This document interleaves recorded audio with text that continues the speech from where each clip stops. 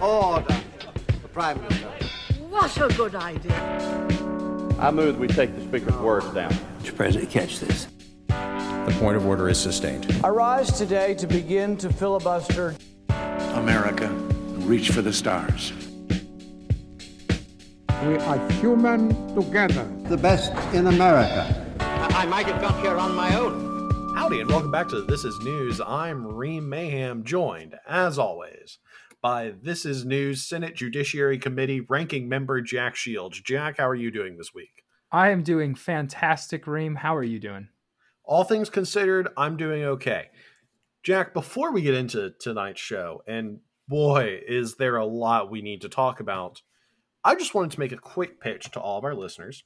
If you have a friend, a coworker, an acquaintance, maybe a crush even, who you think would really like this podcast, go ahead and just send them a link. You're scrolling through a dating app. Jack, can you name a dating app?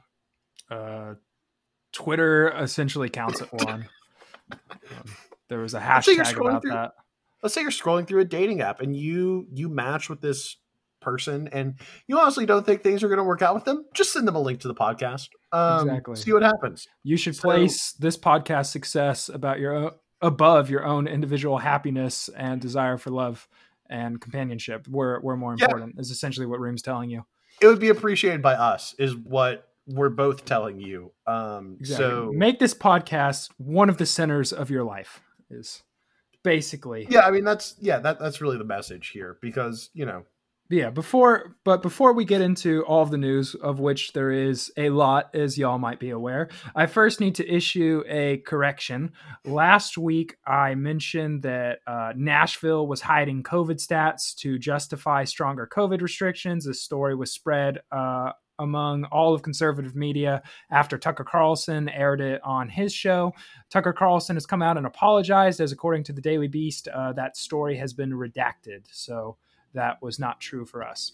But of course, moving on to the biggest news of this week, Justice Ruth Bader Ginsburg has died at 87 years old.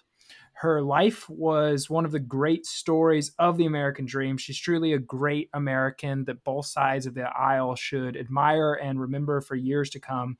She overcame so much tragedy and barriers, and she lived a truly successful and consequential life. Starting from the very beginning, her mother was very influential to her and made her start having a love for education. Yet tragically, the day before her high school graduation, her mom died of cancer. She didn't let that stop her, though. She graduated from the top of her class in Cornell in 1954. She got married to her husband, Martin, that same year, and then she proceeded to put education on hold to start a family. But eventually, she enrolled in Harvard Law. And there in 1956, her husband, who was also attending, got diagnosed with testicular cancer. So she simply handled it like a boss and took notes for him and her at the same time while in law school. And during her time in Harvard, the quite sexist and disgusting dean of Harvard Law asked her what made her feel she had the right to take a man's spot in her class. Now, of course, the real problem was that there was a man in Ginsburg's spot on the Supreme Court, but this really just shows all the discrimination and barriers she had to face moving her way up the career ladder back in the 1950s, 60s, and 70s. She transferred to Columbia Law and graduated first in her class in 1959. Sexism played a major part in her struggle to find a job, but she did work for the ACLU and fought successfully for gender equality. She successfully argued 6 cases before the Supreme Court. Before in 1980, she was appointed by President Carter to the D.C. Court of Appeals. And then in 1993, she was appointed by President Clinton to the Supreme Court. Now, she is a part of what was perhaps one of the most beautiful things in our politics over the last few decades, and that was her friendship between her and the late Justice Scalia. Scalia was, of course, a originalist. He was on the right side of the court. Ginsburg was a judicial activist. She was on the very left side of the court, and it didn't seem like they should agree with each other, but they had a beautiful friendship where they went to the opera together, they went riding zebras together, and Justice Scalia's son, actually, after she passed, posted this excerpt from a book. I'm sorry, I don't have the name of the book, but the gentleman who wrote it noted this about the friendship between Justice Scalia and Justice Ginsburg. He says, quote, "During one of my last visits with Justice Scalia, I saw striking evidence of the Scalia-Ginsburg relationship. As I got up to leave his chambers, he being Scalia, he pointed to 24 roses on his table and noted that he needed to take them down to Ruth for her birthday. Wow, I said, I doubt I have given a total of 24 roses to my wife in almost 30 years of marriage. You ought to try it sometime, he retorted. Unwilling to give him the last word, I pushed back. So what good have all these roses done for you? Name one 5-4 case of any significance where you got Justice Ginsburg's vote. Some things, he answered, are more important than votes. I let him have the last word. Reem, your thoughts on her passing? Yeah, so let me be very clear about one thing here, is regardless of one's opinions about Justice Ginsburg's jurisprudence, of which we have many disagreements, yes. And those disagreements, I'm sure, will have a place in law review journals for the next decade. But right now, what's important is remembering that Justice Ginsburg was an exceptional public servant who was dedicated to the institutions that are the Article III branch of the U.S. government, the judicial branch. And she tirelessly served in those institutions, and I'm sure we will hear about her impact on former clerks and advocates and current judges for many years to come. But I just wanted to read two different tributes that came from current and former Supreme Court justices on her death. There's a full compilation of those from SCOTUS blog, which we'll include in the show notes. But let me first start with Chief Justice John Roberts, who said, quote, "Our nation has lost a jurist of historic nature. We at the Supreme Court have lost a cherished colleague. Today we mourn, but with confidence that future generations will remember Ruth Bader Ginsburg as we knew her, a tireless and resolute champion of justice." And then, much shorter than that, is the statement from retired Justice David Soter, who only required 2 sentences, and I think summed up, what a lot of those who worked with Justice Ginsburg felt, just from what all they'd been saying. Here's what he said. "Ruth Ginsburg was one of the members of the court who achieved greatness before she became a great justice. I loved her to pieces."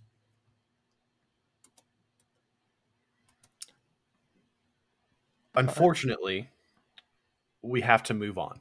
Yeah, and I gotta say, it's a really sad irony that a woman who, in her personal life, showed how you can go across political lines and build great friendships and relationships, that woman's death is probably going to lead to so much division in the nation. And I have to say, I was very disgusted.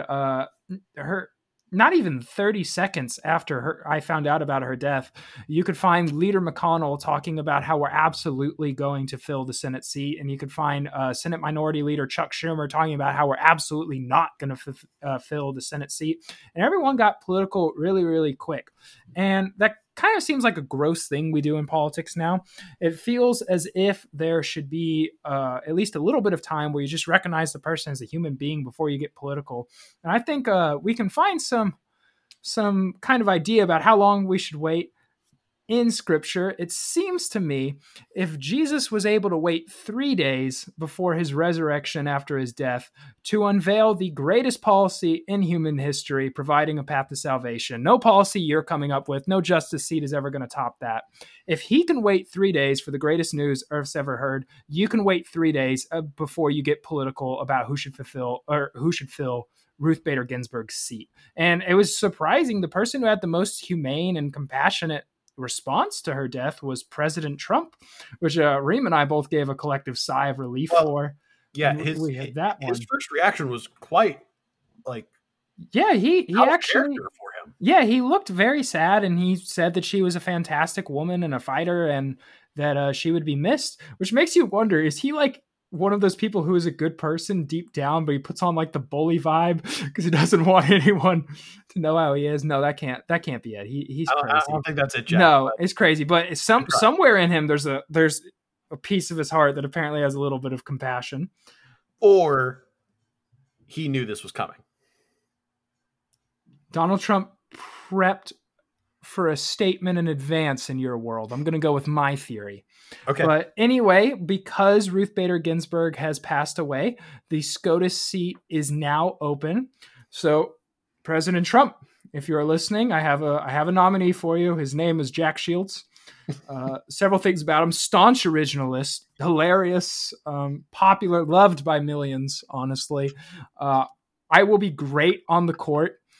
I am only 20 years old, so you could get 60 to 70 years of conservative jurisprudence from me. Just originalist opinion after originalist opinion. And I know the objections in the Senate. They're going to be like, this kid hasn't graduated law school. Hear me out. Until I graduate law school and pass the bar and am officially qualified, I will simply concur with everything Justice Thomas does. So I see this as an absolute win. And I look forward to the Senate confirmation. The Dems will try to destroy me, but I will destroy them. I can't wait to face Elizabeth Warren. We'll see who can really persist when that debate comes up. Okay. There's a lot there.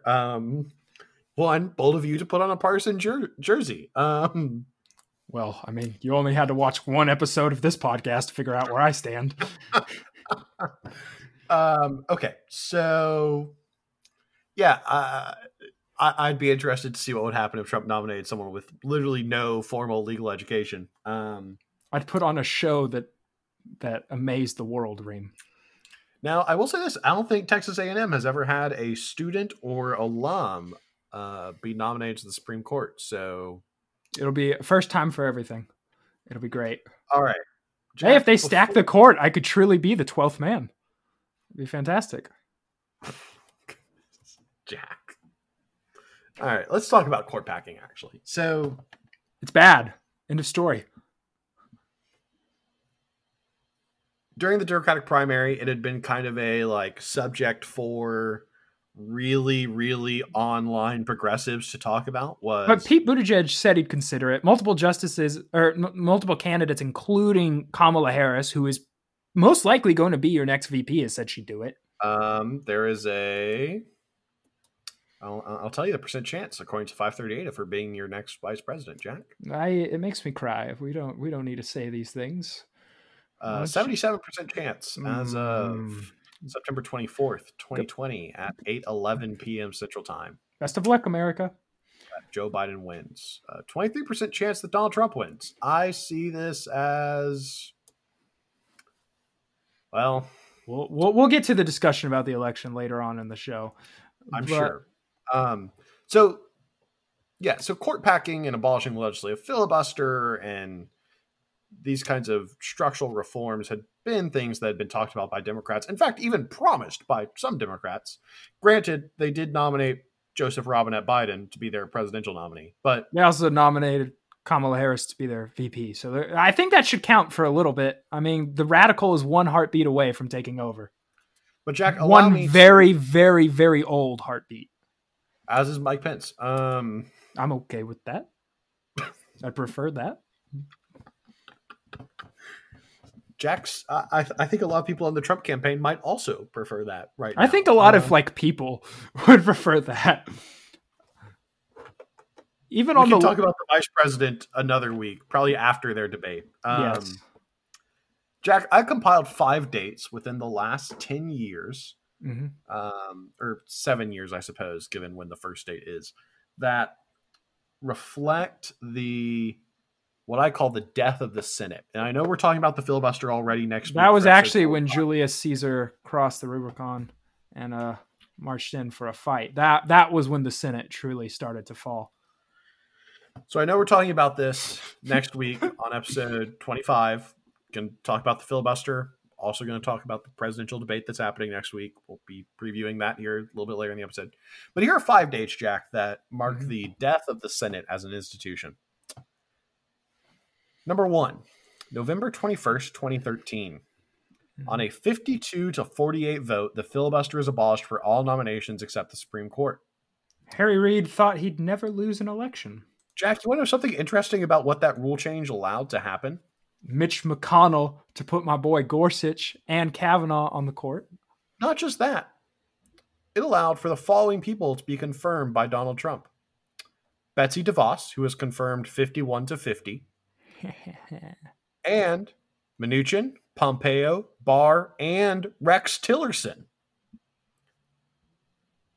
The only reason they were able to be confirmed is because Harry Reid brought that forward. Yes, Democrats, as I'll explain later on in this podcast, I want to be able to live with y'all and compromise and have our institutions. But if you want to do mutually assured destruction, we'll win. All right. You got mutually assured destruction. Number 2, February 13th, 2016. Justice Scalia dies. The same day, Mitch McConnell announces that no nominee of Obama's is going to be considered by the Senate. Cocaine Mitch is a legend, a ruthless leader in the Senate. We love him. Every conservative loves Mitch Cocaine McConnell Mitch. believes in, as soon as he's dealt his hand for poker, just showing it to everybody. Being like, oh, look at that. I've got a pair of aces. Ha. I love Mitch. Mitch is amazing. March 16th, 2016. Judge Merrick Garland is nominated to be the Supreme Court justice, a noted centrist. Mitch McConnell reaffirms his commitment to inaction. Now, I'd like to make a case here, Jack, that I think Republicans should have done something different with the Scalia vacancy and the Garland nomination. Mm-hmm. What do you think they should have done? I think that Mitch McConnell should have sent it to a Judiciary Committee hearing where either one, the committee probably could have voted to not recommend it to the Senate. I think Mitch McConnell could have whipped those votes. Or option number 2, 40 Republicans should have gotten together and filibustered the nomination on the Senate floor. Mm-hmm. And I think that would have... Well, so here's what gets me. I don't know how many Democrats were going to complain if Garland wasn't confirmed one way or another. Apparently all of them. And how many of them truly did have procedural disagreements with the way Mitch McConnell handled it, right? Mm-hmm. If Mitch McConnell had allowed the nominee to... If Mitch McConnell had permitted a hearing in Judiciary and the hearing had come back saying not recommended, would that have also been a procedural violation? Or if Mitch McConnell had then allowed the nomination to proceed to the floor and 40 Republicans had banded together to filibuster it, would that also be a procedural violation? Like, what was the... Like, was it, oh, he didn't even get a vote in committee? Or was it really, you need to confirm him? It was, you need to confirm him. They're quite clear. I don't know if I quite believe... I don't know. Like, I think for senators like Dianne Feinstein, it might have actually been like a procedural disagreement. They wanted a justice. And make no mistake, if they had the numbers in 2016... They would have confirmed it. They would have confirmed them. Yeah. So that's also the other thing. This has been showing the blatant hypocrisy of both sides. In 2016, every Republican was, we can't confirm in an election year. And every Democrat was, we have to confirm.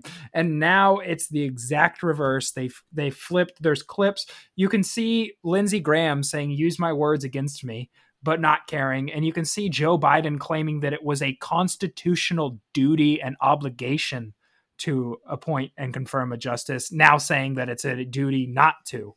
So they're all hypocrites on both sides, which means it cancels out, unfortunately. All right. Date number 4. Mm-hmm.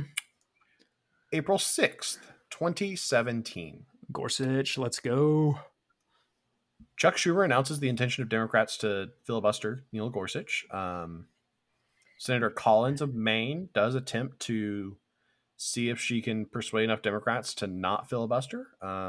She is unsuccessful in those attempts. Shocking. And on April 6th, the filibuster is abolished 52-48.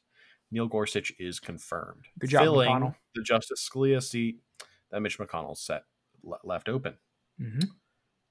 And now, Jack, and forcing Ben Shapiro to wear a MAGA hat, which was quite amusing. And now, Jack, we come to the 5th date.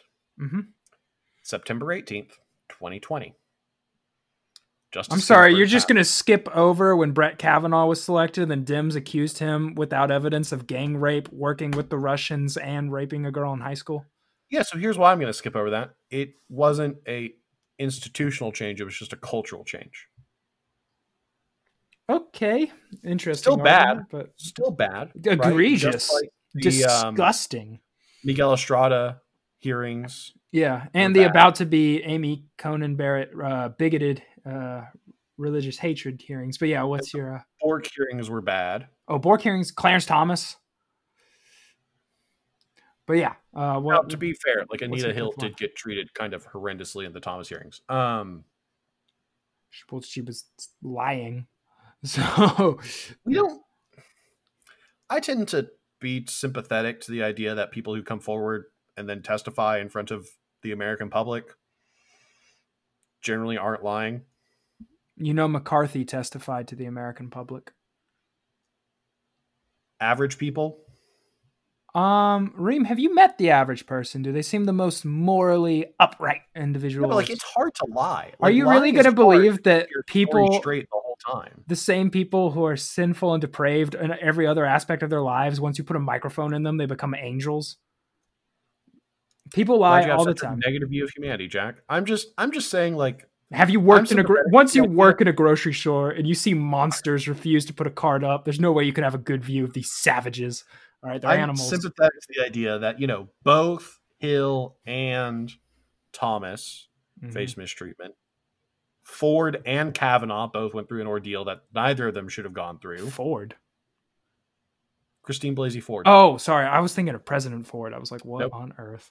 We're talking confirmations, Jack. No, she straight up lied. Her story wasn't corroborated by a single one of her witnesses. She deserves nothing for what she got. And for people who are trying to figure out if they should believe someone or not, if the person says they couldn't remember fully until after they talked to their lawyers, odds are might be a little fishy.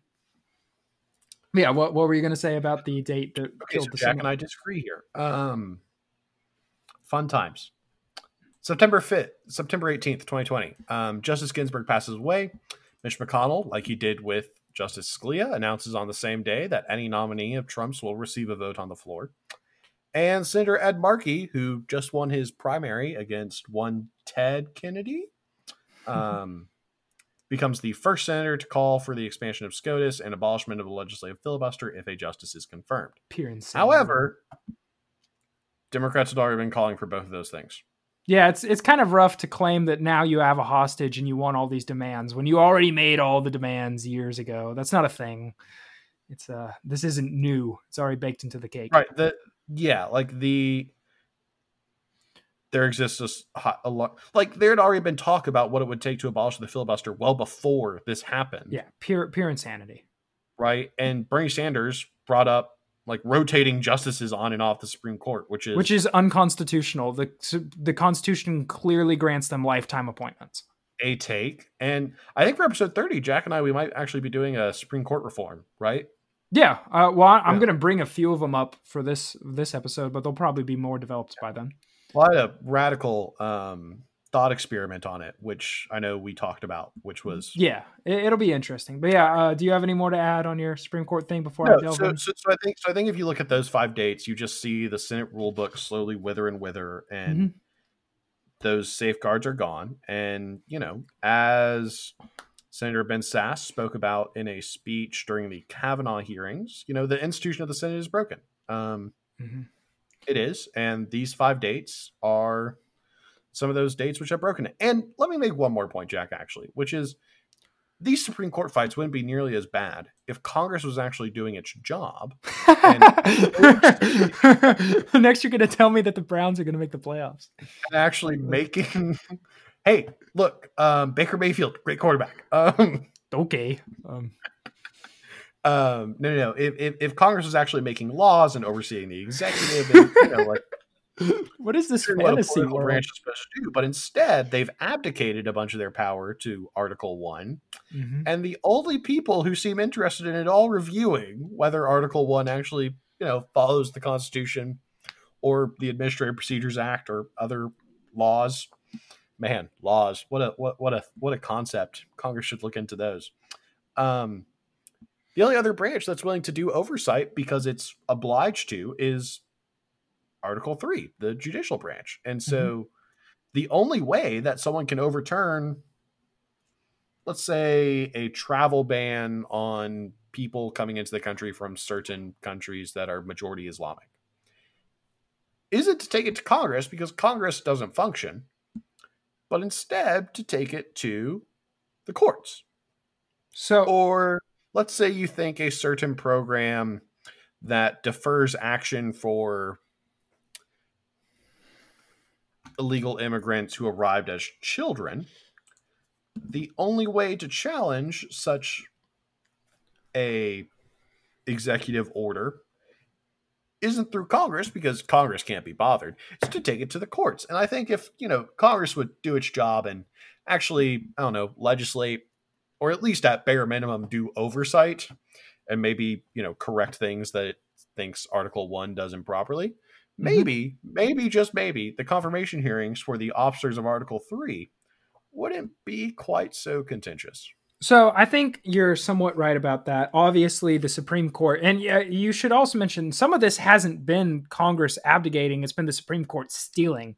Like, the Supreme Court has actively taken powers that should not be them, and they've basically made themselves super legislators. And justices like Ginsburg, Kagan, Sotomayor, going all the way back to the Warren Court, really see themselves as legislators, not judges, and it's their job to decide. I wish I had the quotes on this. Scalia quotes them a bunch in his book. There's all these justices who are like, it's our job to make sure society progresses. It's our job to make sure the laws stay moral. No, it's not. That's the legislature's job.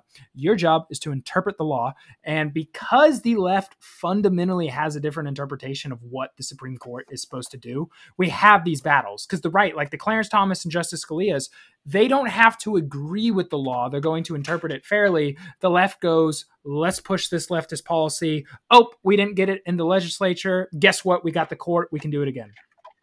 To be fair, Jack, there are a lot of common good conservatives at this point, like Senator Josh Hawley, who common good conservatism made an appearance on a list of potential judicial nominees from Donald J. Trump. Common good conservatism, for those who don't know, is basically it's the unacceptable counter reaction to leftism. It's seeing that the left is trying to use the gun and power of government to force their ideology down everyone's throats. And instead of going, let's oppose that, they go, let's oppose that by shoving our ideology down the people's throats. Both are unacceptable. There have been conservative judicial activists on the court before. What's his name? The one in the 50s who dissented in Baker versus Carr would be the one whose name I'm blanking on. But it's a terrible thing, but it's usually on the left these days. Like today in the modern era, most Republicans want originalists. It's still in the vast majority, and that's what a justice is supposed to do. The justice is supposed to interpret laws. It's not supposed to dictate where laws are going to go. And surely when it comes to Ginsburg, she should have been in the legislature. Like National Review has a really good article by Kevin Williamson right now talking about how she didn't understand her job. She was supposed to be in the Congress for the stuff she was wanting to do, not the Supreme Court. And that's why the left is so riled up about us appointing another justice, because we're not going to let that slide. We're not going to push their agenda through the court. And you see this, instead of getting gay marriage passed through the legislatures, let's do it through the court. Can't get, what was it called? Sexual orientation discrimination added to Title VII. Let's just do it through the court. That's the usual trend on the left, and it's unacceptable, and conservatives need to oppose it wholesale. So, one, I disagree with your characterization of Bostock there, and would refer you to the majority opinion written by one. And I would refer you to the correct dissent written by Justice Alito. And I do believe that the judge you're referring to is Justice Frankfurter. No, it's not him. It's the other one. Justice Harlan? Yeah, Justice Harlan. Okay. Or maybe, I could be getting that wrong. Maybe it's Frankfurter. I know there was one. But but Jack, my point is after Bostock, I'll make this point and then we'll move on. Just after Bostock, Josh Hawley came out and basically said the conservative legal movement is dead because a textualist had found that the text of the law said something that Josh Hawley disagreed with, and Josh Hawley wanted to change what the text of the law said from the bench and expected judges to do the same thing. But instead, 2 Republican-appointed judges disagreed with him. So I'm just putting that common out good there. Conservative, bad, but that case was terrible. But anyway, here's my take on the whole thing. First, for the SCOTUS opening. First, there's been a lot of talk about RBG's last wish being that the next president pick her successor. I don't care, and neither should you, because we live in a republic. This is not an oligarchy where the people at the top get to pick their successors. That's how monarchies work. That's how oligarchies work. That's how tyrannies work. It's not how a free republic works. You don't get to do that. And it's gross that people would consider that. Ginsburg made a political mistake. She was already old. She could have retired during the Obama administration. She was confident that Hillary Clinton was going to win and she would get to retire comfortably during the Hillary Clinton administration. She was wrong. The American people selected Donald Trump and selected a Republican Senate. Therefore, Donald Trump and the Republican Senate get to confirm the justice, not you. And if you would like Democrats to get to nominate the next one, then vote for them, but you don't get to change the rules or follow the commands of an 87-year-old oligarch. Well, okay, I'm going to disagree with the characterization of Ginsburg as an oligarch. The Supreme Court is trying its best to make itself an oligarchy. But... Right. I just note that the same concern should also be present for Justice Breyer. Justice Breyer is 82 years old. Yeah, he could die soon. He is getting up there. So if you're like, I know a lot of pressure was put on Ginsburg to hold it out, but yeah, it was a political miscalculation. Retired during the years where Harry Reid had a Senate majority and Barack Obama was president. They both probably should have retired, but they didn't. Moving on. Wait, I have a lot more stuff. All right, I have okay. a lot more stuff. Right. On the issue of if McConnell should confirm, his logic in 2016 was wrong. All right. McConnell argued that it's a presidential election year. Therefore, we should let the people decide. First of all, you know who disagrees that we should let the people decide? The founders, who place state legislatures in charge of picking the senators. And why shouldn't 17th Amendment. Why? And that's actually the date the Senate died, Reem, when that was ratified. All right. April 8th, 1913. That's when the Senate died. But why shouldn't the people get to pick the Supreme Court justice? Well, I'll tell you. According to a recent poll, according to National Review, 24% of Americans are unable to give an opinion of any of the 9 justices, with only 30% able to give an opinion of 6 or more. So people who don't know about it shouldn't get a say. That's ridiculous. But McConnell shouldn't have argued that, because what's the logic for that? Are we also going to do that with laws and be like, no, it's too soon to the election. Let's wait on that law and let the people decide. No, you're in office till a given date. If you feel that the people's blessing of you being in office, or what's the right word? If you feel that, yes, if you feel that your popular mandate has expired already, that's an argument that the Anti-Federalists argued in favor of shortening the terms. But while you're there, you get to do what you do. And the Republicans not letting a Democrat president pick a justice is called checks and balances. That's how the system's supposed to work. But here's the deal, Democrats. I have a deal. I have a deal for you right now. It's not going to happen. It would be a genius deal, but it's not going to happen. But it's my 2 cents for the situation. A justice for an amendment. We own the Congress. We're going to get to pick the nominee. But here's the deal. As my co-host so often says, here's the deal. If you agree, we have till January 2nd to get this done. If you agree to, by January 2nd, and do it, ratify a constitutional amendment setting the Supreme Court at 9 justices, 1 Chief Justice and 8 Associate Justices, the Republicans nominate and confirm Merrick Garland. That's a fair trade. You don't get to stack the court, and we give you Merrick Garland. That's a fair deal that ensures the Supreme Court will never be stacked. I'll do that. But if you're not willing to do that deal, Amy Coney Barrett. And that brings us to our next topic of discussion. Amy Coney Barrett. The Supreme Court justice pick is pretty clear at this point. She's visited the White House twice, and Trump is quoted about a year ago as saying, quote, "I'm saving her for Ruth." So we knew this was coming. Amy Coney Barrett is likely to be the nominee Trump announces on Saturday. She's a circuit court judge for the U.S. Court of Appeals 7th Circuit. She's a Notre Dame law alumni. She taught there as a professor as well. She's very well qualified. She's a staunch originalist who we want on the court, who clerked for Antonin Scalia. But there is a problem. It's horrific. Might disqualify her. She's Catholic. Now that's sarcasm from me, but not so from the Democrats. It's kind of hard to mistake them from Queen Elizabeth I right now with their Catholic policy. The nominee happens to be part of this group called People of Praise, which does horrific things as believe in an eternal covenant with God. Ooh, scary. Thinks that women should submit to their husbands. It's Ephesians 5:25. And thinks that they should do everything in their lives to further the kingdom of God. Ooh, it's very frightening stuff. Honestly, it's sounding like a satanic cult, which someone at the Huffington Post claimed the death of Ruth Bader Ginsburg made them have to join the satanic church. So there's I don't think that was satire, actually. I think that was an actual article. That was serious. The left is crazy. But if any of you think that Amy Coney Barrett's religious beliefs should disqualify her, David French has a fantastic article at National Review talking about how that's insanity. The media is out in full arms claiming that if she gets appointed, Handmaid's Tale is imminent. Which, do you remember very many women getting to be justices in the Handmaid's Tale? I don't remember that. I don't think they were allowed to have high-ranking jobs.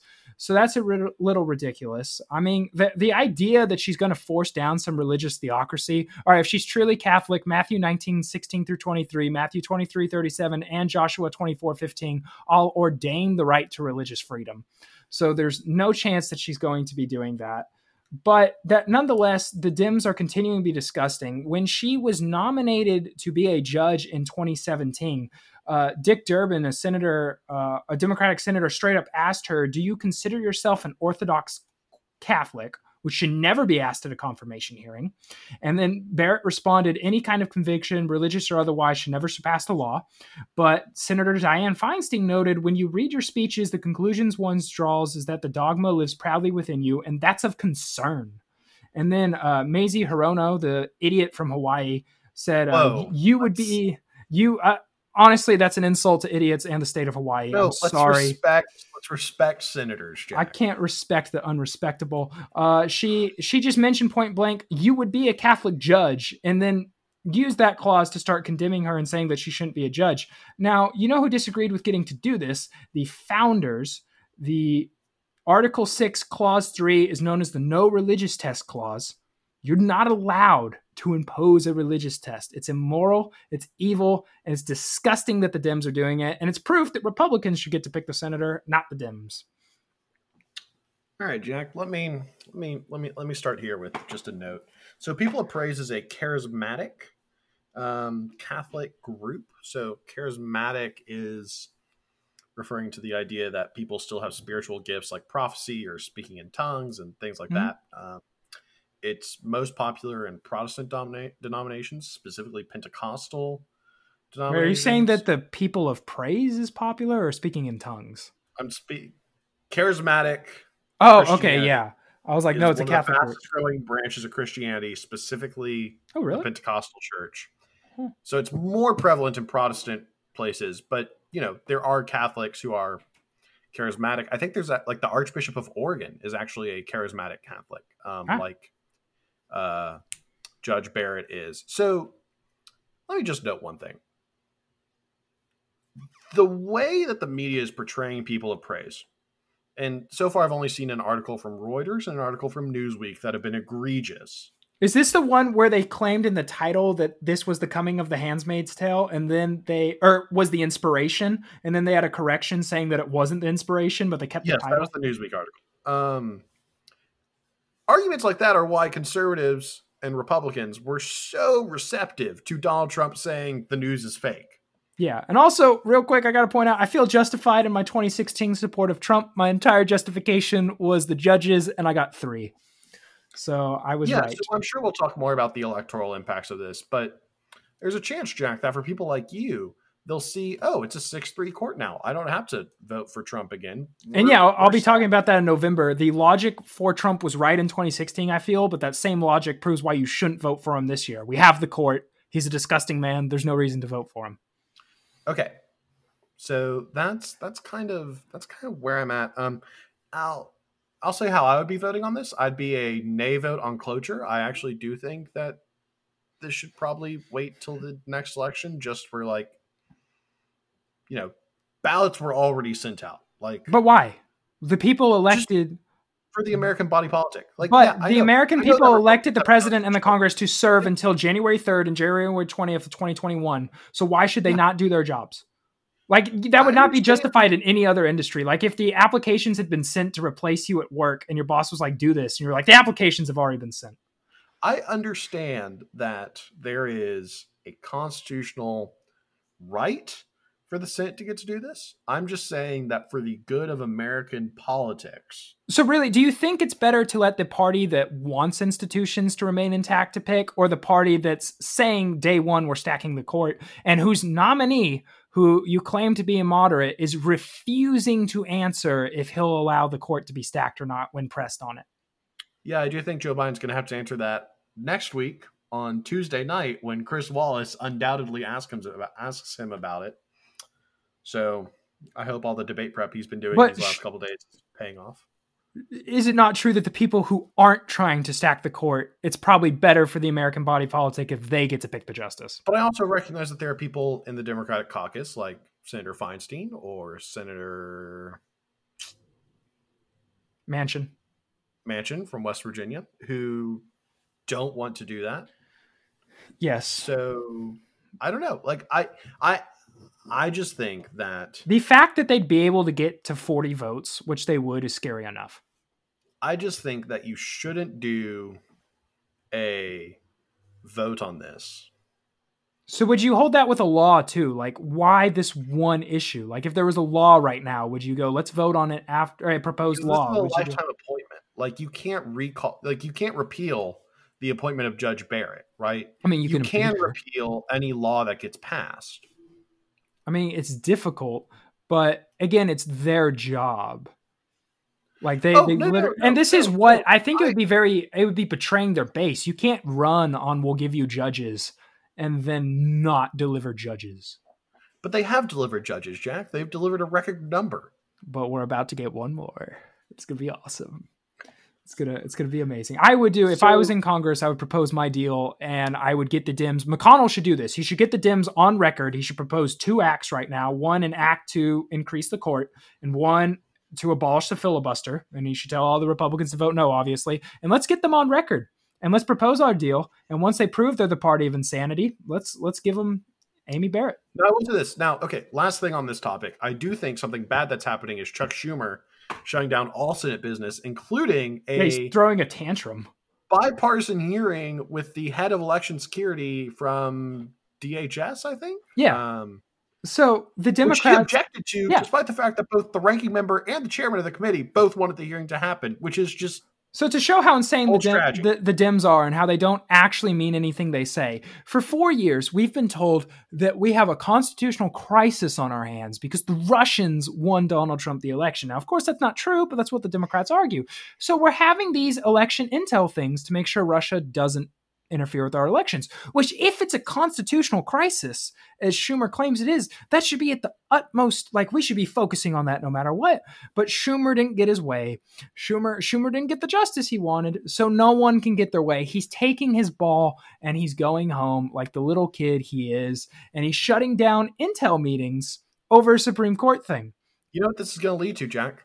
It's going to lead to the minority leader in the Senate no longer having the ability to object to committee proceedings. Yeah. I mean, if you want to do mutually assured destruction, we will win. I don't want to do mutually assured destruction. I don't think anyone wins, Jack. I think everybody ends up, get this, destroyed. Nope, we'll do it better. Just if we destroy them more, then we win. But no, this is honestly, it's just the tip of the iceberg for the Dem insanity. Yeah, my logic didn't make sense. No, it didn't make sense at all. I don't know what I'm saying. Who knows? I'm like Nancy Pelosi getting interviewed on the Sunday morning show. Okay, moving on to discussions about progressives taking radical ideas. Go. Wait, I got to add a few real quick. Like, that's just the tip of the iceberg for their whole filibuster, stack the court. And then the insanity, Don Lemon has promised that they're going to tear the whole system down. And plenty of celebrities and Dems were saying they'll riot even more over the justice thing. So they're trying to use the heckler's veto to get a justice. Here's the thing about heckler's vetoes. You shouldn't give them their way. because as soon as you give them their way, they know they can do that every time. If your kid is throwing a tantrum and that's what makes you go get them a treat, they'll continue to throw tantrums. You got to fight back and you got to stand up. But Jack, I know I said it was done. I have one more thing. Politico reported that a Democrat brought up in their most recent, lunch, like, hey, if we legitimize the idea of expanding the court and like do it, what's to stop Republicans from doing it if they ever get the majority again? And I just like to say that is the most, like, I'm glad that someone said that, because I don't think anyone said that in 2013, and I think they're regretting it. Okay, sorry, go. Yeah, so to continue with their insanity, Abram X. Kennedy, who's one of the thought leaders on the left now, his most recent book, How to Be an Anti-Racist, is a bestseller. Like, they love the thing. He's getting paid hundreds of thousands of dollars to go around and explain to people how they're racist and terrible, and America's racist and terrible, which we're not. We're the greatest country on earth. So anyway, in Politico, he has an article which is presumably at least favorable towards the views of many Democrats, called Pass an Anti-Racist Constitutional Amendment. Now, we have one. It's called the 14th Amendment. Already took care of that, buddy. But this insanity is racism. Just as the anti-fascists and Antifa are actually fascist, the anti-racist amendment kind of racist. So this amendment would make unconstitutional racial inequality over a certain threshold. Now, you may be thinking, listener, no. The Equal Protection Clause already says that you can't make one law for whites and one law for blacks. No.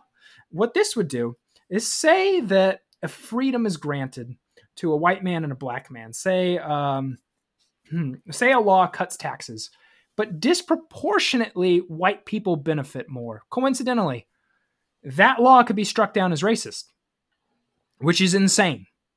It's an insane policy. Discrimination is not equal disparity, and there's actually Supreme Court cases talking about this for the 14th Amendment. Go read them. So it would establish that. Jack, which ones would you recommend people read the opinions of? The originalists. Which cases? Which cases? Dang, let me find it real quick. This one's good. It's so hard. Just read the Warren Court cases. Read Clarence Thomas. All right, well, Jack, read the affirmative action ones. But anyway, moving on with this. Listeners that no member of the U.S. Senate is supporting this proposal at the moment. So yet. All right, go on, Jack. And they're supporting stacking the court. They're radical enough. So anyway, this amendment, it would also make racist ideas by public officials clearly defined and forbidden, which that seems to be subjective and a First Amendment issue. It would establish and permanently fund the Department of Anti-Racism, comprised of formerly trained experts on racism and no political appointees. So the American people wouldn't get a say. The bureaucracy would control you. This is such an elitist Marxist crap idea that the people are too stupid to rule over themselves. We must appoint more enlightened individuals to rule over the ignorant masses, the basket of deplorables. So this agency would be responsible for pre-clearing, listen to this, Reem, this is in Politico, pre-clearing all local, state, and federal public policies to ensure they won't yield racial inequality, monitor these policies, investigate private racist policies when racial inequality surfaces, and monitor public officials for expressions of racist ideas. The DOA would be empowered with disciplinary tools to wield over against policymakers and public officials who do not voluntarily change their racist policy ideas. This is tyranny, plain and simple. This is insane. Read Thomas Sowell's book, who's a black man who grew up in Jim Crow. Discrimination does not equal disparity. The people get to pick the laws, not an unelected. Disparity doesn't equal discrimination. Yes, my apologies. This is just insane. Reem, your take on this blatant radicalism and authoritarianism? The fringes of any ideological movement will always be extremist. Reem, The Fringe, it's a best-selling book. His ideas, he's being quoted. Like this is, I talked about last week, the Dem policy doesn't match up with him yet, but the rhetoric does. So there's a contradiction, but that contradiction is dangerous enough. Like when Joe Biden's talking about how we are systematically racist, he's stealing the quotes and the beliefs of the Ibram X. Kennedy's and of the white fragility people. That's their ideas. The Democratic Party's embracing that. There's rioting going on right now because of those ideas. There's like the best case, this is a Wisconsin governor. So this is an elected official in a purple state. When there was that most recent police shooting with Jacob Blake, he literally said, we don't know the facts yet, but we don't need to know them to know this is racist. That's this ideology, and it's spreading, and those are the people that will get to decide if your laws are constitutional or not. It's insane. Do not let these people get any power. Vote them out. Vote red, and keep the Senate red. Thanks for your Flight 93ism on the U.S. Senate, Jack. That's not fine. I didn't say it would be the end of the Republic. I said don't let these people have power and vote red. Like I never said it'd be the end if they won. I don't think it would be. Thank you for your pitch for Republicans. Sure. Yeah. Whatever. But Republicans, real quick, you'd think it would be easy. Problems. You think it would be easy to win because the Dems are rioting. They're thinking about stacking the court and getting rid of the filibuster. They're wanting to establish a dictatorial anti-racist commission that's inherently racist. But here comes President Donald J. Trump, going to ensure that he gives Democrats a fair chance to win. This was another week of good Trump, bad Trump. He did the 1776 Commission, which would, according to Daily Wire, ensure kids are patriotic and taught patriotic things in education. I have some opposition so to, for that, because it sounds like it's a great. So the Guardian ridiculously claimed it would be fascist. It's not fascist to teach kids to love the country, and indeed they should love the country because the government is inherently a moral agent.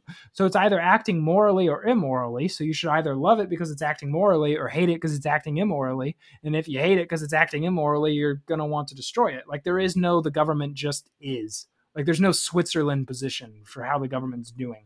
You can't be neutral. It's either a good in the world or a bad in the world. And if we're not a good, we're a bad. So you must teach that we're a good. But the issue I have is that this should be coming from the state, not the federal government. Okay, my issue is not that. My issue is more profound, which is let's not tell people what conclusions to draw. Let's teach people how to think critically and actually teach civics, because we don't teach civics that well in but this Reem, country right now. You wouldn't hold that for history. You don't hold that for history. Do you think that if a kid raises their hand and goes, were the Nazis the good guys or the bad guys, you should go, well, think for yourself. Here's some critical thinking skills. Or do you think it's incumbent on the adult to instill a child with virtuous values and go, the Nazis were bad, we were good. Here's why our ideology made us the good guys, and here's why their ideology made them the bad guys. I think a comprehensive education system would present the fact that, they engaged in genocide. But why is that bad? Again, you're going to have to draw a moral stance, and you're going to have to take a moral position at some point. I think an effective teaching of civics would go a long way. And I agree with Jonah Goldberg. The debate between the 1776 project and the 1619 project is going to leave about 80% of Americans on the sidelines thinking, I just want better curriculums that aren't fueled by politicians who are trying to get what they want. I mean, the best solution would be Matt Walsh's idea. Let's privatize everything. Homeschool is up record amounts, like historic record amounts. Let's tear down the public school system. Let's get some private religious schools going. Let's go. This is a dream of mine. But there's been more executive orders. Trump's a busy man. He also has done more executive orders on critical race theory. So he's banned it being taught in the federal government. Great move, sir. That's a direct rebuttal to the 1619 project. Jack, do you think Donald Trump knows what critical race theory is? We already had this discussion. The answer is no, but I'm happy he did it.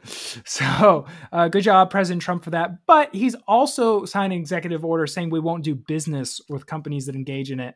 That I disagree with for a little bit. I think the only time you should take a company's values into account is when it presents a national security concern.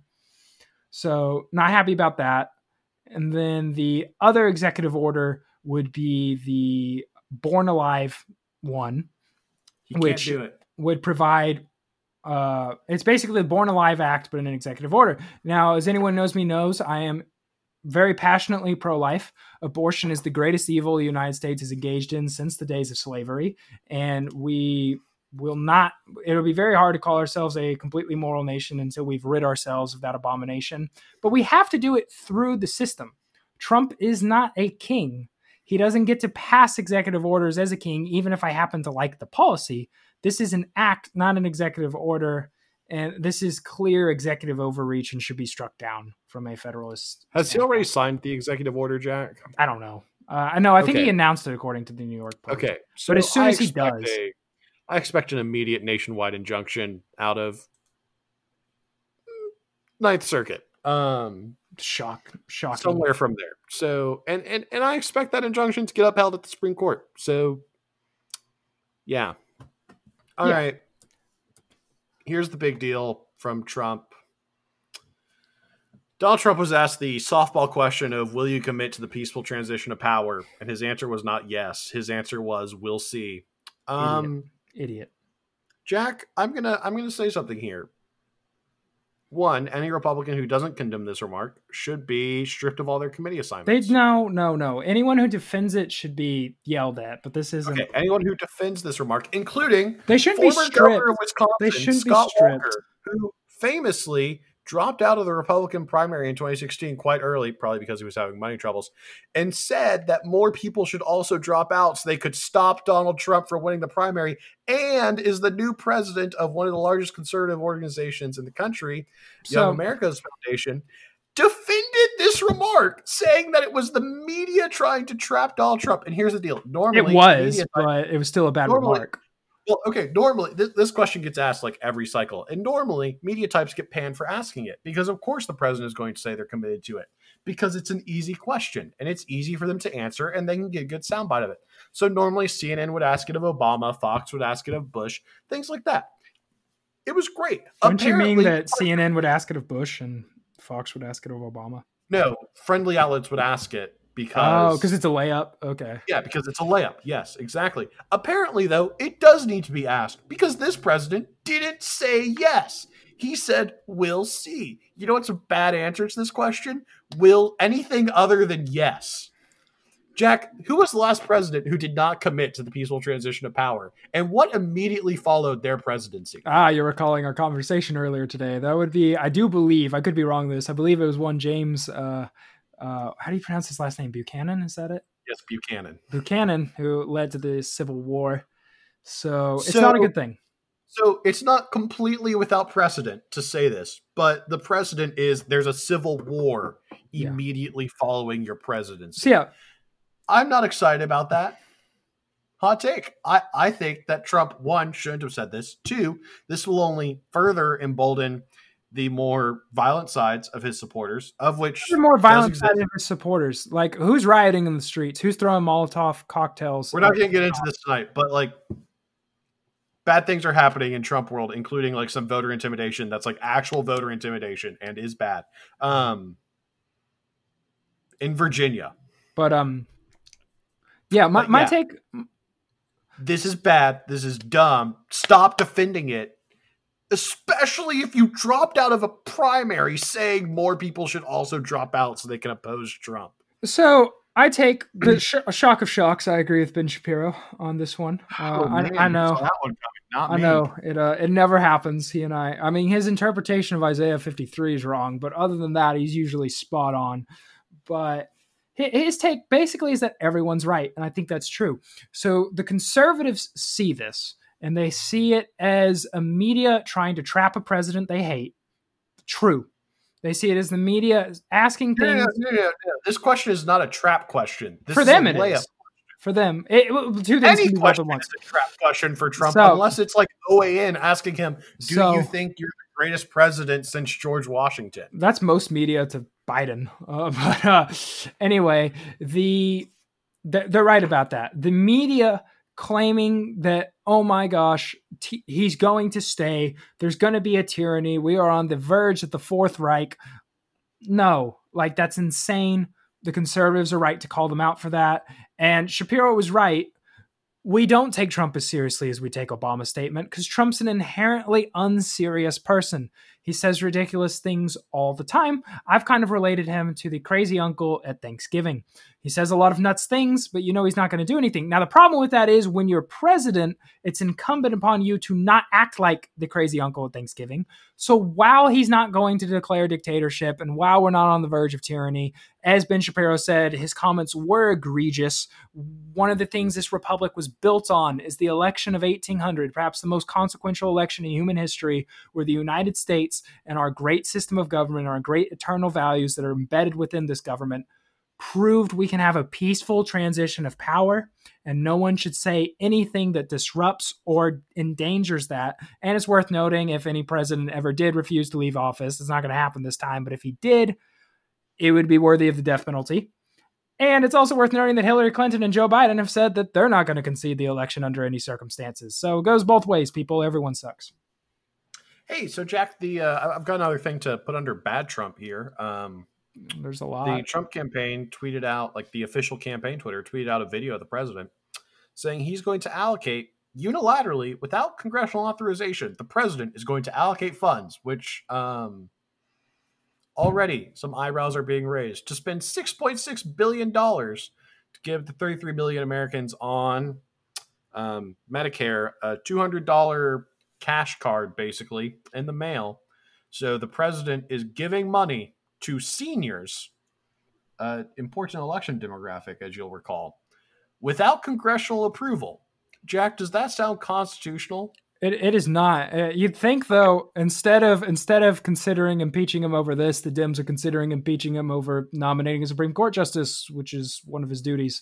So just, again, everyone sucks, but that is unconstitutional and very bad. Now, we've given y'all a lot of bad news, not looking good for the Republic, except for Amy Coney Barrett. This great originalist and hero of the Republic is soon going to have her rightful spot on the court and do just great. Just amazing. I can't wait. 51 votes to stop that. Like, the vote is happening. It's done. She's in. Mitch knows how to do his job. Or Judge Barbara Lagoa, maybe. I will fight Trump. 75-25. 75-25 is what I'd put it at. Amy Coney Barrett is a fantastic justice. I can't wait for her to get picked. But let's have a bit of happy subjects before we leave. Y'all I know that we're running pretty late per our usual. At this point, we're not running late. This is our normal time. But Shapiro can run an hour and a half. I can run an hour. So first, we're well past an hour. Just first, to be clear. Fantasy football, victorious at last. Blew my opponent out by over 40. Well, it can't be everyone's week. But I have a question for our listeners of the utmost importance. The justices don't matter. The Republic doesn't matter. Our institutions don't matter. Like, all of that can burn. We'll be just fine. What's really important is, should I be starting Jonnu Smith of the Tennessee Titans at the tight end position, or Dalton Schultz for the Cowboys? Because the Cowboys have had a breakout game. He's had a breakout game last week, and Seattle has a horrible pass defense, and one of their guys just got hurt. So please comment that if you've watched to this point and let me know. I could use your advice. But of course, the best news of the week, greatest moment maybe of my life, maybe since the resurrection for human history. Dallas, with 5 minutes left in the fourth quarter, had a 99.9% chance to lose, according to ESPN. But America's team, God's chosen team, overcame all odds with our leader, our glorious quarterback, Dak Prescott, leading successful drives down the field, being the first quarterback to throw over 450 yards and get 3 rushing touchdowns in the game, and the greatest onside kick I have ever seen to defeat the Atlanta Falcons 40-39. Atlanta doesn't know what to do with the lead. Folks, if you haven't seen the onside kick, you should go and watch it. But I'll just say that it was the way the Atlanta Falcons responded to the onside kick was uniquely bad. You could see clips of the 28-3 lead they blew just floating through their head. In my fantasy league, I scored 133 points this week. Kyler Murray had another breakout week. Dude, I owe you an apology. I made fun of you for that pick. I thought he was going to be terrible. He is great, but I have Russell Wilson. So best and QB I in the lost. league. It happens, man. It happens. I got 100. I passed 130, which normally if you can do that, like, you're set. My opponent got 160 points. That That's a rough go, my friend. So my opponent had 2 of his players get hurt, so rough week for the Waterloo Governors, to say the least, listeners. Well, as always, thank you so much for tuning in. We will be talking about the presidential debate next week, Jack, in a sentence with no hyphens, no semicolons, none of that. What are you looking for in the debate? Trump to prep.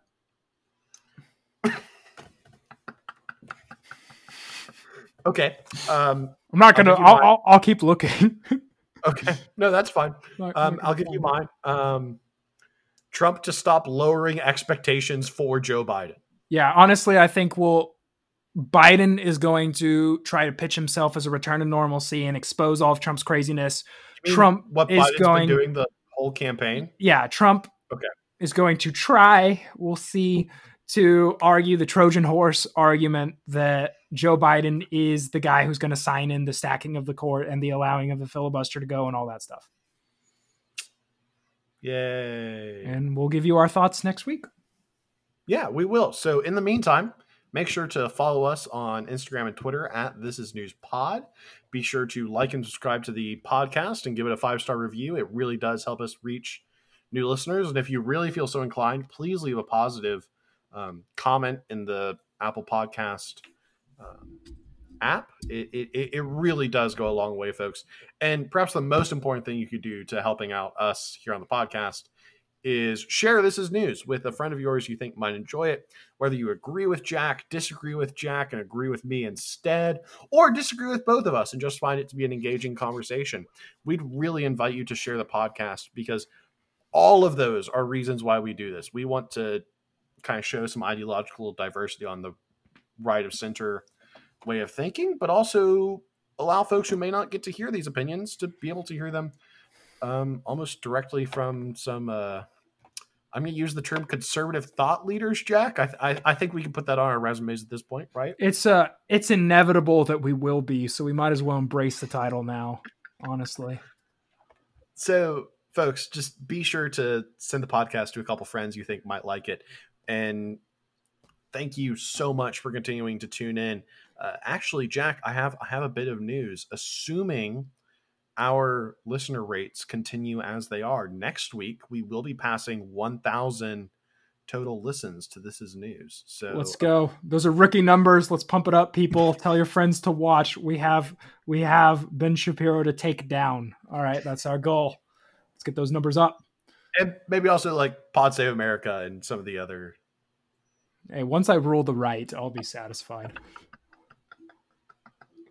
All right, Jack. I'll let you continue your imperial designs for the Republican Party, and thank you. I'll keep my designs for influence of the Tuesday group under wraps for now. I'll allow it under my reign. Oh boy. We should just do a comedy podcast like once a month. We should just only tell jokes for a whole podcast. Is that not what we've been doing? Wait, you've been taking this seriously? Dang. Oh no. Huh. I thought I was doing it for a bit. I thought you were supposed to be. No, Jack. It's all right. And for those who want to see our comedy, check out our episode, This Is Chaz. And I think the follow-up, this is the end of Chaz. Both of which very important. Okay. As always, thank you very much for tuning in. For This Is News, I'm Reem. And I'm Jack. And we'll talk to y'all soon.